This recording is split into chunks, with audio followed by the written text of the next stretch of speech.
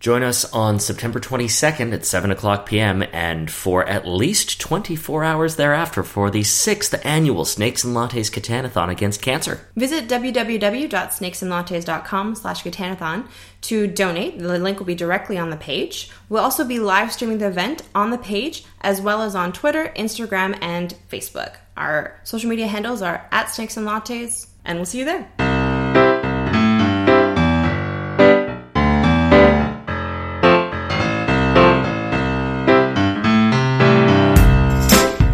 Welcome to Snakes and Lattes. Any particular kind of game you're looking for? Yeah, I want something that's really, really good for 2 people, but also really, really good for 4 people. So about that. It's Monday. I'm Jonathan. I'm Coco. And this is the SnakesCast. So what you just heard is something that happens about a jillion times a week at pretty much every game store that you can find. And it's tougher than you might imagine. A good game for 2 players isn't always going to be a good game for lots of players, and vice versa for a lot of reasons, which we're going to kind of get into.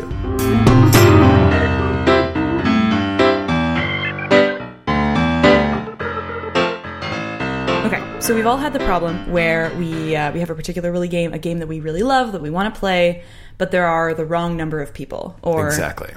Yeah, so let's talk about that. Why is it that we can't have a nice thing for the different number? Why can't we have nice things, Jonathan? Why can't we just play Telestrations with 2 players? Why can't we do that? Oh man, let me count the ways. That's kind of an easy one, right? I mean, Telestrations is basically the telephone game mixed with Pictionary. So if you're going to actually have that message get all garbled up and make it so it's confusing and stuff, you need a whole bunch of people to pass it down. I pass it to you, you pass it to the next person, who passes it to the next person, and it gets all confusing and stuff, and there's the fun of Telestrations. I can imagine some sweet like sci-fi world, though, where you can like turn off the part of your brain that remembered the broken telephone. But anyway, so we live in reality. That would actually be super good. I want to play that game. If we live in reality, which we do, unfortunately, Telestrations, no fun for 2 people. Don't let anyone tell you otherwise. Another one that comes up a lot is that people in Catan is a hugely popular game. Mm-hmm. And it's a very common occurrence at the cafe. People come up and they'll want to play Catan with 2 players. Yeah. Here's the problem. Catan is a negotiation game. Yeah. Catan's all a game about wheeling and dealing and bargaining and stuff. And all it takes is, okay, do you want to trade with me? No. Yep. Game over. Mm-hmm. I've even played versions of Catan where there are many, many people at the table, all of whom will not trade with that one particular person. And so it feels just as bad as playing 2-player Catan, because you need to convince people to barter with you, and if the answer is no, then like, why are you playing? And like, ooh, who's going to get the longest road? Oh, it's the other guy. Well, in a multiplayer game, though, that's actually easy to deal with, because the first person who breaks that trade embargo and actually starts dealing with the unclean one who nobody else wants to deal with is going to have a huge advantage, because they've got access to resources nobody else does. Which is what makes a bargaining game fun and cool, but when it is not possible for anyone to break the embargo because it is an embargo of 2, I mean... You have to be able to take your business elsewhere, or there's nothing to negotiate for. Exactly. Plenty of other things, too, like... One of the things that people enjoy about games is the ability to sort of build up and build up. Like, I did a thing, I did it well, so now I'm more powerful than I was before. That's the cascade effect, yeah? Yeah, that's one of the words we use for it, and a really useful word, too. It's like snowballing, getting stronger and stronger as the game goes on. The problem is, if you only have 2 players in a game, you're getting stronger specifically at one other person's expense, which means that one other person is getting weaker because of you. In a multiplayer game, that one person, the nail that sticks up gets hammered down. Right. Everybody else can work together and put you back in your place. If it's a whack-a-mole where there's only one hole, right? It's pretty easy to tell where that mole is going to come up. Yeah. And also, I mean, imagine your hammer got bigger every time you hit the mole, and the mole got slower every time you hit it. As one person gets stronger, the other player gets weaker, and the game's basically over in 5 minutes, and you have to just keep playing it up to the bitter end. 2-player games face a whole host of challenges that multiplayer games don't have to deal with. A lot more restrictions that multiplayer games simply can't do. Right.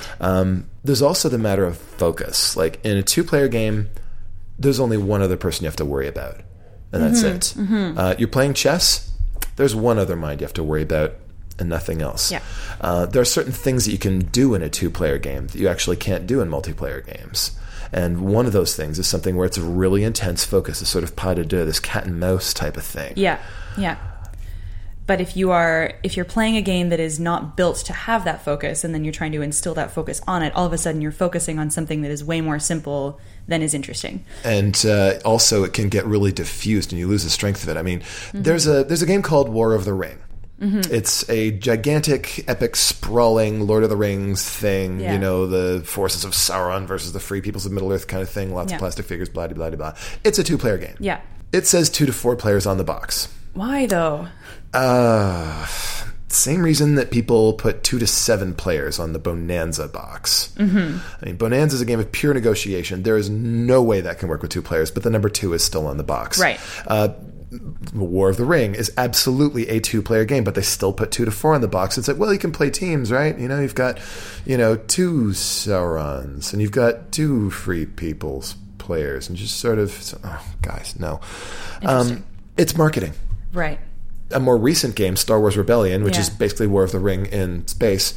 Yeah, same deal. It says 2 to 4 players on the box. Folks, it's a 2-player game. It's Empire versus Rebellion. It's not that complicated. Star Wars has 2 sides, the light side and the dark side, which is well established. In everything Star Wars. Yeah. So if you're going to add other people, then you should have other things that they do that is different. Comparing what it's are you Sauron or are you managing someone else, right? Sure. But if you're just having 2 brains be Sauron or 2 people play 2 simul-Saurons, why? It goes against the whole spirit of the thing. Yeah. And similarly, if you try to play chess with 4 players, I suppose you could say that, all right, it's 2 people on each side and we're both going to fit, but one of you is going to wind up choosing which move you're going to make. Yeah. It's a 2-player game. Yeah.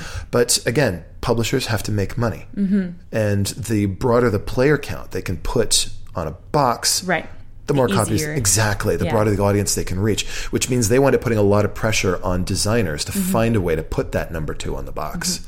Which is why buying your retail games from people who know about board games is smart, because then they'll tell you that the box says 2 to 4, but really it's only 2, or really it's only 4. Snakes and Lattes is at 600 Bloor Street West in Toronto. Snakes and Lattes College is just a few blocks, whatever. It's on the internet. Go there. Yeah, somewhere on the internet, guys. We're cool. Yeah, it's a shame when marketing makes boxes lie, because you buy a game for a fun experience, and then for a whole ton of reasons, if you play it according to what the box says you can, you might not have the experience that it's intended for.